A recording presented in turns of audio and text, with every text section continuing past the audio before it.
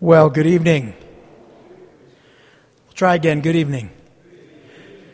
It is good to be in the house of the Lord. Amen.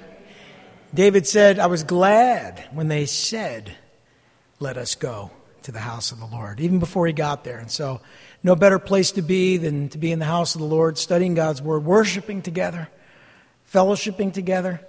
You know, I just want to encourage you, as we get into God's word, stay positive. It's so easy to become negative, in this world, the way things are. And I'm not saying like staying positive is going to change anything necessarily, but it will change you. It will change your response and your reactions to things, and it'll cause you to weather the storm and to be able to deal with things in faith and by trusting in the Lord. Amen? Okay, let's open in prayer. Lord Heavenly Father, we come to you as always asking that you would make it clear to us what your will is for our lives. As we study your word, encourage us, direct us, instruct us. And may we learn more about you and grow closer to you. And may we find out more about ourselves and the things that you're desiring to work in and through our lives. Things that need to change and things that need to be encouraged and directions we need to go in. But Lord, give us your will.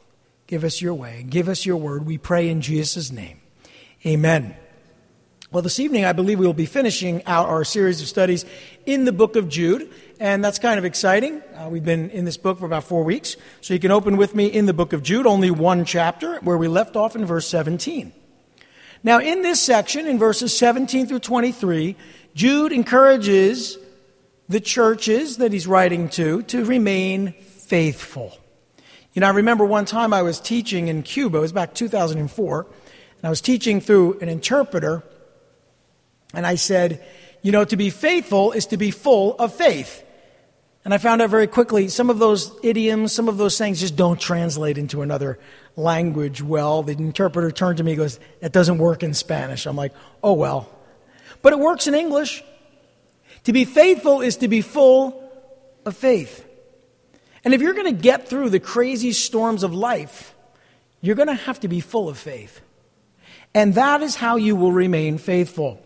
And in this section, Jude reminds them of the apostles' prediction that their faith would be attacked. I'm always amazed how people freak out and they're like, oh, can you believe it? Our faith is being attacked. Like, but wait a minute, when has that never been true? That's always been true, and especially in the first century. So he's telling them, your faith is going to be attacked. And look what he writes in verses 17 through 19. But dear friends, remember what the apostles of our Lord Jesus Christ told or foretold. They said to you, in the last times there will be scoffers who will follow their own ungodly desires. These are men who divide you, who follow mere natural instincts and do not have the Spirit, that is the Holy Spirit. As you look at the world today, it's so true. Dividing people, causing conflict. And it's so amazing to me. It's as if the devil just needs to sort of just throw a smoke bomb and everybody freaks out. And then we run around just destroying each other. It's amazing to me how we react and respond to the circumstances in our lives. Thank you. It's amazing to me because we really should weather the storm. Can you imagine if you were on a ship and you're on this ship and then a storm comes in and everybody on the ship starts freaking out, screaming, yelling, jumping up and down, jumping overboard? How would that be productive? Well, it wouldn't be. Remaining calm, remaining positive, putting your faith in Jesus Christ in the midst of a storm, that's going to get you through. So he wants them to know, your faith is being attacked, and the apostles told us this would happen. And so, he does not seem to consider himself, by the way, that is Jude, one of the apostles within the early church. As I've said before, he's writing as a leader, but not as an apostle. His brother James was an apostle. There were other apostles.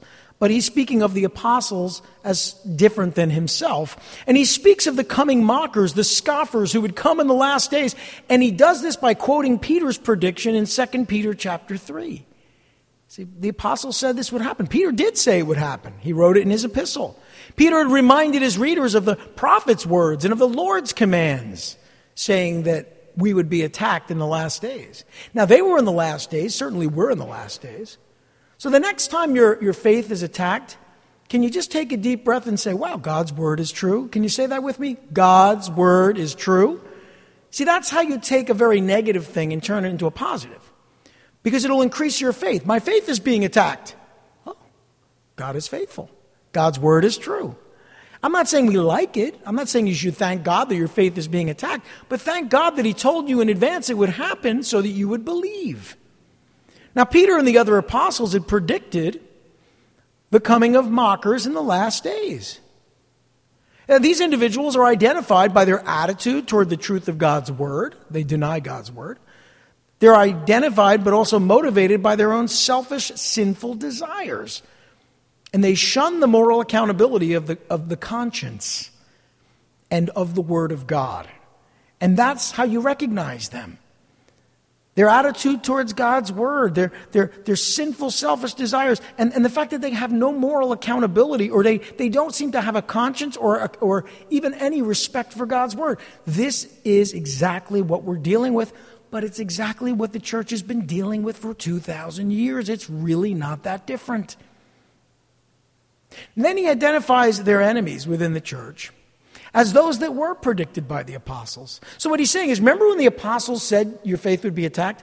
Well, the enemies of the church, they're attacking us, and we know it's true. And you can look at that and look at verse 19. He says, these are men who divide you, who follow mere natural instincts and do not have the Spirit. And so he gives us a way to identify these enemies of our faith. First of all, they divided people. Now, in the context of division in the church, this was dividing men and women into the spiritually elite and the spiritually ignorant. The spiritual elite, the spiritually ignorant. They would divide people. They'd say, well, they don't really know what's going on. Those people do, but they don't. And so it created division in the church. Ultimately, that became a problem in the Middle Ages because you ended up with clergy and laity. You ended up with a group of people who were in charge, who were the elite. And you ended up with everybody else who were not. And that permeated the church. And I say the church because it wasn't just the Catholic Church. It permeated the church through the middle centuries until the Protestant Reformation. And then even after that, there still seemed to be this understanding that there's the clergy and the laity. What we need is to adopt an attitude of, we're not going to divide ourselves. We're not going to look at the pastors and the leaders as different and separate from the members of the congregation. We're one body in Christ. Amen? So dividing people into the spiritual elite and the spiritually ignorant is the devil's work. And that's what was happening. Also, they were guilty of causing division within the early church. So they were creating problems. They were also following their natural instincts when dealing with spiritual matters. Following their natural instincts when dealing with spiritual matters. There is a great temptation for someone with any degree of ministerial experience to use their experience and their wisdom or their understanding to address spiritual problems.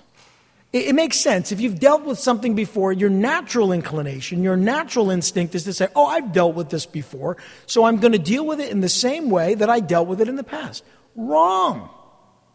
We're led of the Spirit. I can have two people with the same situation in their life come to me and ask for counsel, and I may give them completely different counsel.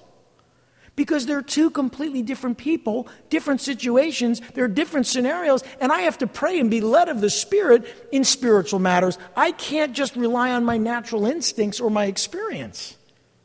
For example, there's some people that may have been serving in the church for 6 months to a year, and they want to get involved in ministry, and you pray about it, and you just feel like, there's some stuff going on in your life that I just sense and I observe that maybe not yet. And then you have someone who walks through the door, and in 3 weeks they volunteer, and you put them on the schedule, and people might say, well, that's not fair. No, it's not fair. It's not about fair. As leaders, we discern, we pray, we make decisions. We don't rely on our natural instincts. So many churches fail because instead of praying about a situation like that, you know what they do? They make a policy. That's the natural instinct, to make a policy. Fill out a form, wait X amount of days, sign your name at the bottom, and follow the procedures. That's a natural instinct in the church. Now, that's not exactly what they were talking about. I'm just talking about that as being a temptation in leadership today. But still, the principle's the same.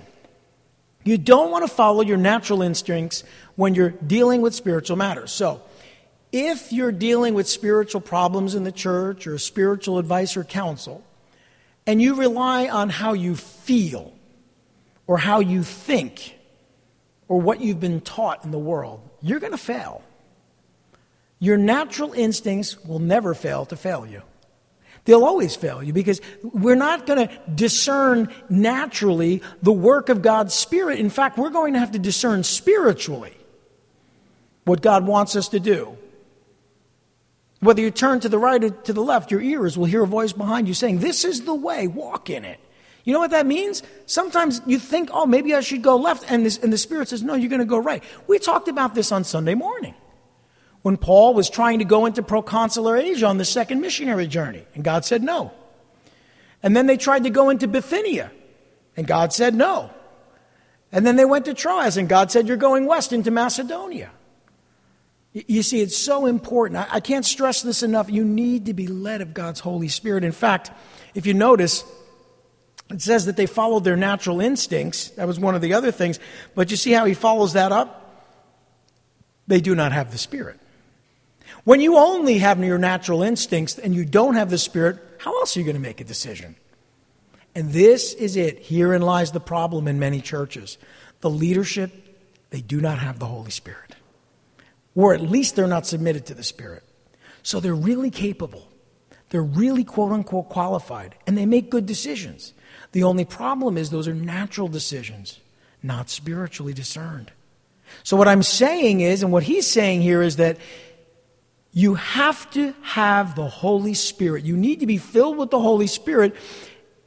And then you'll receive the spiritual gifts that you need to make good decisions. And you won't be led naturally, but you'll be led spiritually. So these enemies within the church, these individuals who were dividing them, these scoffers, they weren't filled with the Spirit. They didn't have any of the spiritual gifts. They loved to think of themselves as the spiritual elite, and they liked to think of others as spiritually ignorant, but they were actually the ones that were spiritually ignorant. And that is exactly why you can go to a church where the leadership has PhDs and doctorates, and they can't discern the Lord and His decisions and His direction. And then you can go to a church where the leadership has a high school education, and they seem to always make more spiritually discerned decisions. See, it's not about education or intelligence. It's not that at all. It's not that at all. It's the Holy Spirit in your heart. They were actually the ones who were spiritually ignorant. So after having reminded them of these things, he goes on to encourage them to remain steadfast. Another word for faithful, but to remain steadfast in their faith and in God's love in verses 20 through 21. These are the closing exhortations of this epistle. He says, "But you, dear friends, build yourselves up in your most holy faith and pray in the Holy Spirit.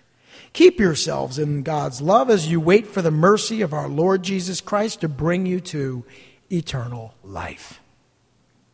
Those are wonderful exhortations. I want to break each of them down. Let's start with this one. He first, in the first part of verse 20, says, "Build yourselves up in your most holy faith." Build yourselves up in your most holy faith. Now, this is interesting because faith is a gift from God, and yet we can build ourselves up in the most holy faith. I want you to think about it this way. You know, if you were at a gym, you were working out at a gym, and you looked over at the weight rack and you saw all these weights, and you counted them, and you took pictures of them, and you studied them, and you never picked one up, you wouldn't make any difference in your overall strength or health. But if you pick them up and actually use them, you might grow in your physical strength. See, spiritual things are like that. You can look at them, you can read about them, you can study them, you can learn them, you can memorize them, you can meditate on them. But until you actually apply them, they don't build you up. Until you actually lift those weights and move, it's not going to make any difference whatsoever in your life. And this was a problem, and this was something that oftentimes happens in the church. And so he says, look, Build yourselves up in your most holy faith. This requires taking personal responsibility. Oh my goodness, personal responsibility? Pastor Tim, this is 2021. Nobody wants personal responsibility. I don't want to go to work. I might catch something. Besides, I'd rather have the government pay me to do nothing all day. It's much more satisfying. Personal responsibility?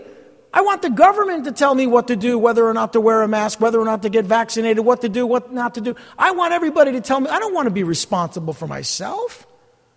You see, that's the world we're living in today. And we have colleges teaching people, unfortunately, to make everyone else responsible for their life and their problems. No, personal responsibility. You are personally responsible for your spiritual life. Don't depend on others for that. Don't look to others to carry. I'm a pastor. That doesn't mean I'm responsible for your spiritual life. You're responsible. You are personally responsible for your own spiritual walk with Jesus Christ, your relationship. I'm here to encourage you in that relationship, but you are the one who's responsible. If you jump off the deep end, that is not my fault. Okay? Unless, of course, I push you. But I am not going to do that. I'm encouraging you not to do that. So if you go ahead and do it anyway, I can't take responsibility for that. That is your personal responsibility. This requires working in order to grow spiritually, to grow to spiritual maturity, and not just letting it happen to us. You know how many people go through life spiritually? Just letting things happen to them? What are you going to do today? I don't know. Well, what's going to, I don't know. I'm just going to sort of let today happen. I've never been able to do that. You know, I've always been the type A personality. I'm always the person that gets up. I have an agenda. I have a calendar. I have things I need to do. You know, and you get up and you say, okay, I'm going to try to accomplish this today, and maybe I will, maybe I won't. But I'm not going to just let life happen to me. I'll surrender to God. But I know that I am responsible for what happens in my life, where I place myself, what I look at, what I give my heart to, what things I spend my money on, what things I spend my time doing. That's on me. And so Jude is basically saying, look, you have to take personal responsibility. That's why it says, build yourselves up in your most holy faith. You are responsible for that. Now, you don't save yourself, but you are responsible to apply the lessons that God teaches you to your life. We must actively study God's word, which is why we're here tonight, amen? And we must faithfully spend time with others in fellowship, which is, again, why we're here. If you just do those two things, can I say that? If you just do those two things, it's kind of like when I say to somebody, oh, you know, they say to me, I really want to get in shape. And I always tell them, look, it comes down to working out and eating right. You might be able to add sleeping right? Sleeping well. But let's just take those two things. You eat well and you work out. That's a pretty good start, right? But you know how many people struggle with just those two things? It's the same way spiritually. I mean, study God's word and spend time with other Christians. Now, you don't have to come to church to study God's word. You can do that on your own, but you do need to come to church if you're going to spend time with other Christians. And so what we saw over the last almost 2 years now is people were able to study the word. Whether they did or not, I can't say, but I can tell you this, many people did not spend time in fellowship, and they're suffering for it. You have people who are starved for fellowship. And I see it. I think it's great when we come in here and we spend time together, and you guys crave it. We all crave it, but for a while there, we didn't have much of it, right? So these are the things we must do if we're going to build ourselves up in our most holy faith. We're also called to do this, to pray. You'll find that being a Christian is actually rather simple. You know, it's really not complicated, okay? Pray in the Holy Spirit. Notice he goes on to say it this way, and pray in the Holy Spirit. What does that mean, pray in the Holy Spirit? Now, some of you are probably thinking, oh, pray in tongues, right? Well, not everyone has the gift of tongues, so it can't mean that. That might be a part of it, but I think it's deeper than that. I think it's more than that. I think it means praying according to God's will as it's revealed through his word. So you're studying God's word, you're building yourself up, and once you know God's word, you begin to pray according to God's word. This requires praying according to God's will as it's revealed through the word, but it also requires us relying on the Holy Spirit to guide and direct us in prayer. See, as you're praying, the Holy Spirit will give you the wisdom and the understanding how to pray. Have you ever been praying for somebody And those of you who are filled with the Holy Spirit and have the gifts of the Spirit, and you really want that person to be healed, and you're praying for them, oh Lord, and you're about to say, heal them and take away their sickness, and then the Lord says, no. Pray differently. Lord, work through their sickness and heal them in your time. That may not sound that different to you, but it actually is. And many times I'll find myself praying that way. I start to pray, oh Lord, heal them. And I think, wait. God allowed them to become ill. Let me pray that God works through it, delivers them through it in his time. That's just a simple course correction, but so many times as I've been praying for someone, even laying hands on someone to pray, I find, guess what? God directs me in prayer. I think that's a big part of being led and of the Holy Spirit in prayer and praying in the Holy Spirit. See, I'm going to mention a few things about prayer, okay? Prayer isn't prayer unless it's directed and empowered by the Holy Spirit. You know what I just said? Prayer isn't prayer unless it's directed and empowered by the Holy Spirit. So if you're not praying in the Spirit, you're actually not praying at all. I know that sounds a little harsh, but it's true. Oh, you're in our thoughts and in our prayers. But if you're not filled with the Holy Spirit, you don't know how to pray. Paul made that clear in Romans chapter 8. The Holy Spirit tells us, leads us how to pray, and intercedes and makes intercession on our behalf. He's the one that guides us and leads us how to pray. So if you think you know how to pray, you don't know how to pray. What you know how to do is study God's Word, be in fellowship, seek God, submit your heart to the Holy Spirit, and then when you pray, your words and your heart will be guided and instructed by the Holy Spirit who will intercede on your behalf. The Holy Spirit is the person that will strengthen us to pray when we're weak. Oh, Pastor, I can't even pray. The Holy Spirit will strengthen you to pray. He intercedes when we don't know how to pray, and he directs us to pray according to God's will. So pray in the Holy Spirit. Prayer also isn't something that we do occasionally in church or only at prayer meetings or when we pray over a meal or when we close our eyes and fold our hands. And by the way, I always find it interesting when you sit down with little kids and you say, okay, we're going to pray, and they're about to eat, right? We're going to pray. They always keep their eyes open. Have you ever noticed they never really close their eyes, which is dangerous because if you close your eyes and they don't, you don't know what they're up to. But the truth is, you can pray with your eyes open. You can pray while you're driving. In fact, according to 1 Thessalonians chapter 5, verse 17, Paul tells us that you can pray without ceasing. Or if you like this translation, pray at all times, or pray always. So it's not something you do occasionally in church. It's actually an attitude that you're in constantly. Now, let me ask you a question. If you had an alarm on your house, and you only put it on once in a while, so you flip the alarm on, I feel safe, and then you turned it off. The alarm would be useless when it wasn't on because it wouldn't work. And I think most people go about prayer in that way. They say, we need to pray. They flip the switch, and they pray, and they flip it off. I suggest to you, submit this thought to you, maybe you should just leave that on all the time, I know some people Sal and I were talking about thermostats before service. We're talking about how you turn down your thermostat at night and you turn it up and we adjust it. We sometimes program it. But sometimes it's easier to just leave it on so your house is warm. I think praying in the Spirit is something you're always doing.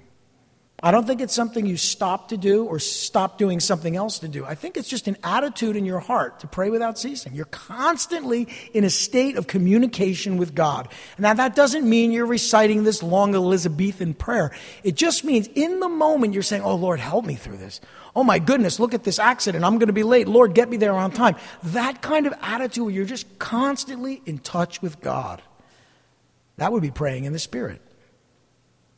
It also isn't a formal exercise. People complicate prayer. It's not done for show. It's not a memorized chant. There are many different kinds of prayers, and most are not even requests, by the way. When Jesus' disciples said, teach us how to pray, John taught his disciples how to pray. Why don't you teach us how to pray? And then, of course, he gave them what we call the Lord's Prayer. But it was really a framework. And in that framework, there were many kinds of prayers. For example, hallowed be thy name. Hallowed be thy name. That's adoration. It's communicating our appreciation of God. It's a good way to pray. Thank God. Praise God. adoration. And by the way, this is easy to remember because it spells out acts, A-C-T-S. Adoration, it's communicating our appreciation of God. There's confession. Forgive us of our sins, as we forgive those who sin against us. Confession of sins, admitting our guilt before God. Again, we haven't gotten to any requests yet.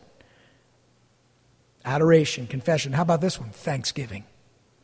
Thanksgiving, that's expressing our gratitude toward God. You haven't even gotten your prayer list yet. Adoration, confession, thanksgiving, and then you get to supplication. Give us this day our daily bread. That idea of supplication, submitting your requests to God, your needs. By the way, daily bread, no one would argue, everyone needs food to survive, right? So, this is the framework that Jesus gave his disciples to pray, and I think it's the one that we should follow. And by the way, you'll find that Spirit-led prayer isn't about us either. It almost is never about us. In fact, it should be God-centered and others-focused. God-centered, others-focused. How much of the Lord's Prayer, that framework, really had to do with me and my needs? Not much. Give us this day our daily bread. Meditation is a form of prayer. It means to attentively wait on and listen to God. Far too few people do that. Just in a state of listening to God. We pray, Lord, direct me, and then we just go on to something else. No, stop and wait for direction. And then finally, there's intercession, which is, of course, submitting others' needs to God.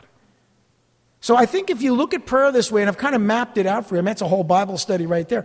The acts, adoration, confession, thanksgiving, supplication, and then add to that meditation and intercession. And you'll see that really these things are not that complicated. It has to do with your heart. Okay, so we've talked about building ourselves up in our most holy faith. We've talked about praying in the Holy Spirit. What does he say in verse 21? He says in verse 21, keep yourselves in God's love as you wait for the mercy of our Lord Jesus Christ to bring you to eternal life. Now, this is pretty interesting because if you interpret keep yourselves in the love of God as there's something you need to do to make God love you, then you're missing it. In fact, if you don't believe me, you can go up to verse 1 of this letter, where he says, Jude, a servant of Jesus Christ and a brother of James, to those who have been called, who are loved by God the Father and kept by Jesus Christ. Past tense. Past perfect tense. Kept. You are kept by Jesus Christ. So what does he mean when he says keep yourselves in the love of Jesus Christ? Well, it can't mean that you're responsible to make God love you, because you're kept by Jesus Christ. And God is more than capable of keeping you. So what does it mean? Well, he's calling us and them to keep ourselves in God's love. This has a lot to do with how you think. This requires believing that we are divinely selected and appointed to receive eternal life. Do you know that? God has chosen you. It requires knowing that we're loved by God the Father and purified and dedicated to him. It's more about what you know than it is about what you do. So you think about, I got to keep myself. I got to keep myself in the love of God. You just need to remember God loves you. I think that's really what it means. It requires trusting that we're kept by Jesus Christ and protected and cared for by him. And it requires waiting for Jesus to return to show mercy to his faithful, chosen people. As it says there, keep yourselves in God's love as you wait for the mercy of our Lord Jesus Christ, and finally to bring you to eternal life. And it requires expecting Jesus to usher us into his holy presence for all eternity. So keeping yourself in God's love isn't an action. It really is the way you think about God's love. It's how you process the truth that God loves you. It's placing yourself in your mind and in your heart and your understanding in the place that God has placed you. Loved by God for all eternity and waiting for his return to show us mercy. Amen? Why do we complicate these things? We're always looking to put burdens on people. Keep yourself in the love of God. There's 7 things you have to do to keep yourself in the love of God. No, there's keeping yourself in the love of God because Jesus has kept you there. You need to only recognize that and trust in God. Remain faithful. Okay, now we get to verses 22 through 23. And this is really the last section before he closes out this letter. He challenges them to do something. And I want you guys to think about this with me, because the whole book has really been about the enemies of the faith, contending for the faith, right? That's the theme.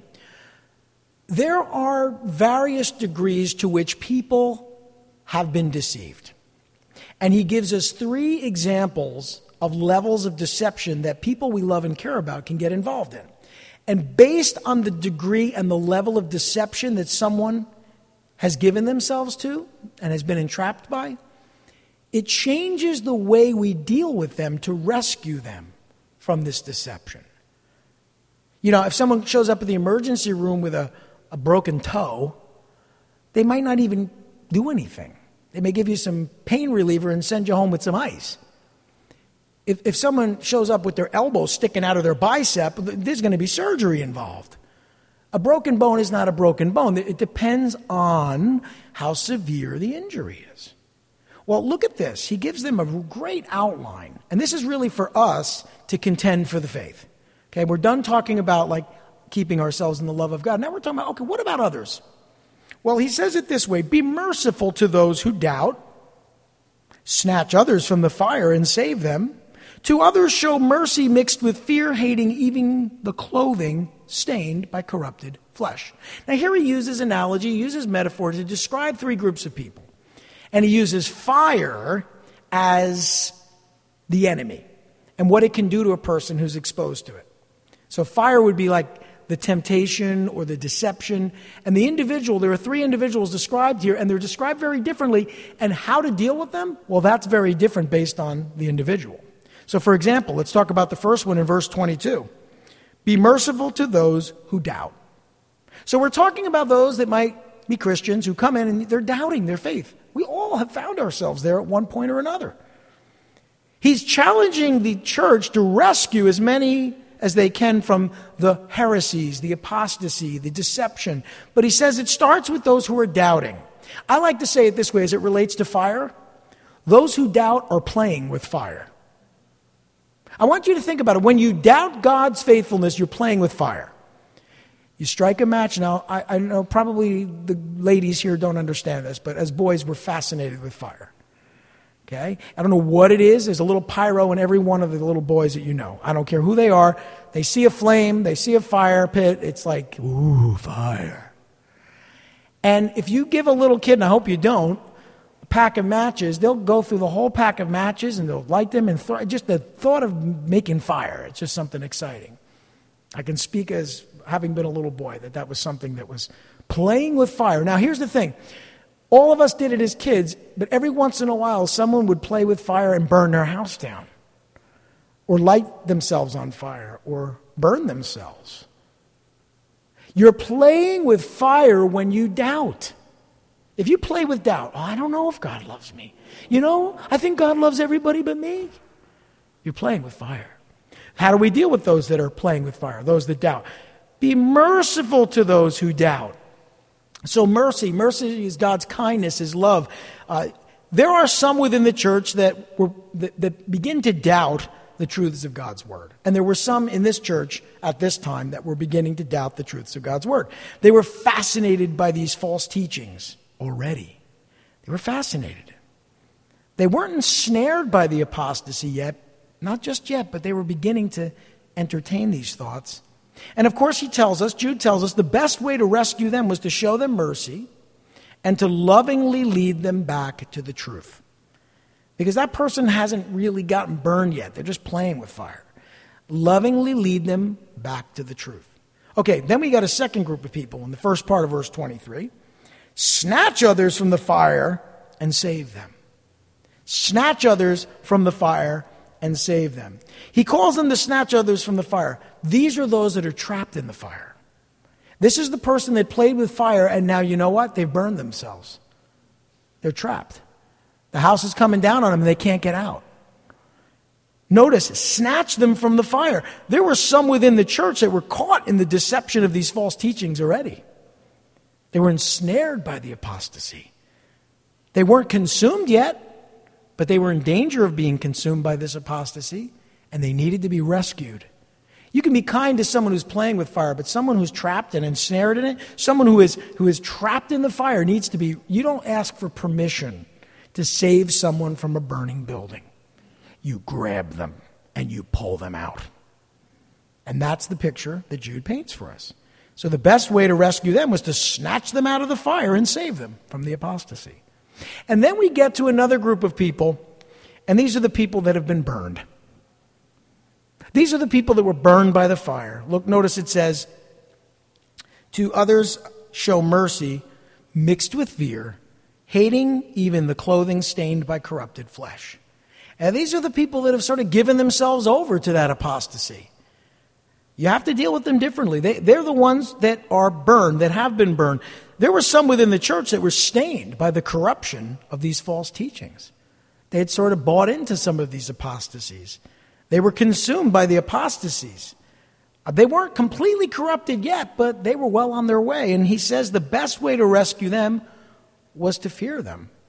Fear what might happen to them, but fear for them. So, to others show mercy mixed with fear. You're very concerned that they may have damaged their faith. Now, these are metaphors. We're using fire as a metaphor. We're using analogy, but still the point is made. Mercy mixed with fear. Yes, you're showing kindness, but you also have to be fearful because they have, not afraid of them, but fearful for them. They have given themselves over to some very dangerous ways of thinking.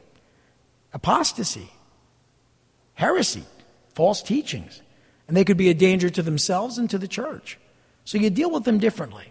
The best way to rescue them was to fear them and fear for them and to hate their corruption and yet show them mercy. This is what we mean when we say, love the sinner, hate the sin. It's exactly what we mean. Love the person who's been burned, but hate the fire that burned them. Does that make sense? Okay. So that's a lot. And then we close with this in verses 24 through 25. This is the last section, and it's a doxology, which is a high praise. Doxology basically means praise, a high praise. And in these last two verses, Jude commends them, that is the church and those reading the letter, to the glory, majesty, power, and authority of God in high praise. Let's read it. Verses 24 through 25, as he closes out this letter. And this is perhaps one of the most beautiful doxologies in all of the Bible. There's a similar one in the book of Romans, but this is perhaps the greatest. To him who is able to keep you from falling and to present you before his glorious presence without fault and with great joy, to the only God our Savior be glory, majesty, power, and authority through Jesus Christ our Lord before all ages, now and forevermore. Amen. That's a beautiful praise. Not much to say except just break it down a little bit. He's talking about to him who is able. Able to do what? Able to keep you from falling into the heretical apostasies and deceptions that were threatening the church and threaten the church today. He is able to keep you from falling. That's why you need to be submitted to God the Holy Spirit. Because you'll hear a voice behind you saying, don't go that way, go this way. This was Jude's primary concern. It was the context of his statement about God's ability, that God could do this work. He's not encouraging them to keep themselves, but rather to keep themselves in God's love. He is able to keep you from falling. So people who read this and say, keep yourself in the love of God, that's your responsibility. They're misinterpreting the word and what it means. Really, he is able to keep you from falling. Amen? And also, what is he also able to do in addition to keep you from falling? He's able to present you before his glorious presence in eternity by the grace of God. See, you don't have to do that. You don't have to clean yourself up and make yourself right and please God by your actions. God has already done that work. He's able to keep you from falling, but he's also able to present you before his glorious presence, notice this, without fault, sinless, redeemed by the blood of the Lamb, and with great joy. I love that. Let's not forget that. And with great joy. So without fault, he saved us from our sins through his death on the cross, and with great joy, for we are the joy that was set before him. And our joy, as the Bible describes it, is unspeakable. Unspeakable. It's a joy unspeakable. You can't even describe it. It's so good. This is the hope that Jude points them to as the reward for keeping themselves in the love of God. If you keep yourself in the love of God, God will keep you from falling and present you before his presence with joy and without fault. And finally, here in the first part of verse 25, he says, to our only God, our Savior. Here you see, God is our Savior because our Savior is our God. To suggest that God is not the Savior is to say that Jesus isn't God. And of course, what does he say? He says, to the only God, our Savior. So is Jesus God? I think you can answer that question for yourself. He wants them to know that we can give God the glory because he has the majesty, the glory, the power, and the authority. You know, when we talk about glory, that's just praise and worship and honor for God. That's what we mean, glorify God. We praise, worship, and honor him. When we talk about majesty, we're talking about reverence, recognizing his greatness and his divinity. It's how we respond to his glory. When we talk about God's power, that's his supremacy, his omnipotence, his dominion, his might, his strength. We're acknowledging God can do anything and all things. And finally, when we talk about his authority, we're talking about the fact that Christ, our God, has the preeminence, omniscience, that is all-knowing, power, capacity, and jurisdiction and authority. He can do it all, and he has every right to do it all. Amen? So we're saying that about our God. It's true whether we say it or not, but we say it to remind ourselves of how great our God is. That would be an example of worship. Remember, doxology means praise. And all of this is, as it says here, through Jesus Christ our Lord. Listen, he is God and man. He's the mediator between God and man. He's the one that is one with the Father and with the Holy Spirit. So, of course, through Jesus Christ our Lord. It says before all ages. What does that mean? Well, he's the creator, the eternal creator of all things. Before all ages. Before the creation, he's God because he is the creator. And now and forevermore indicates that he's the eternal God who is, who was, and who will forever be. And all of that comes out loud and clear in Jude's doxology of praise.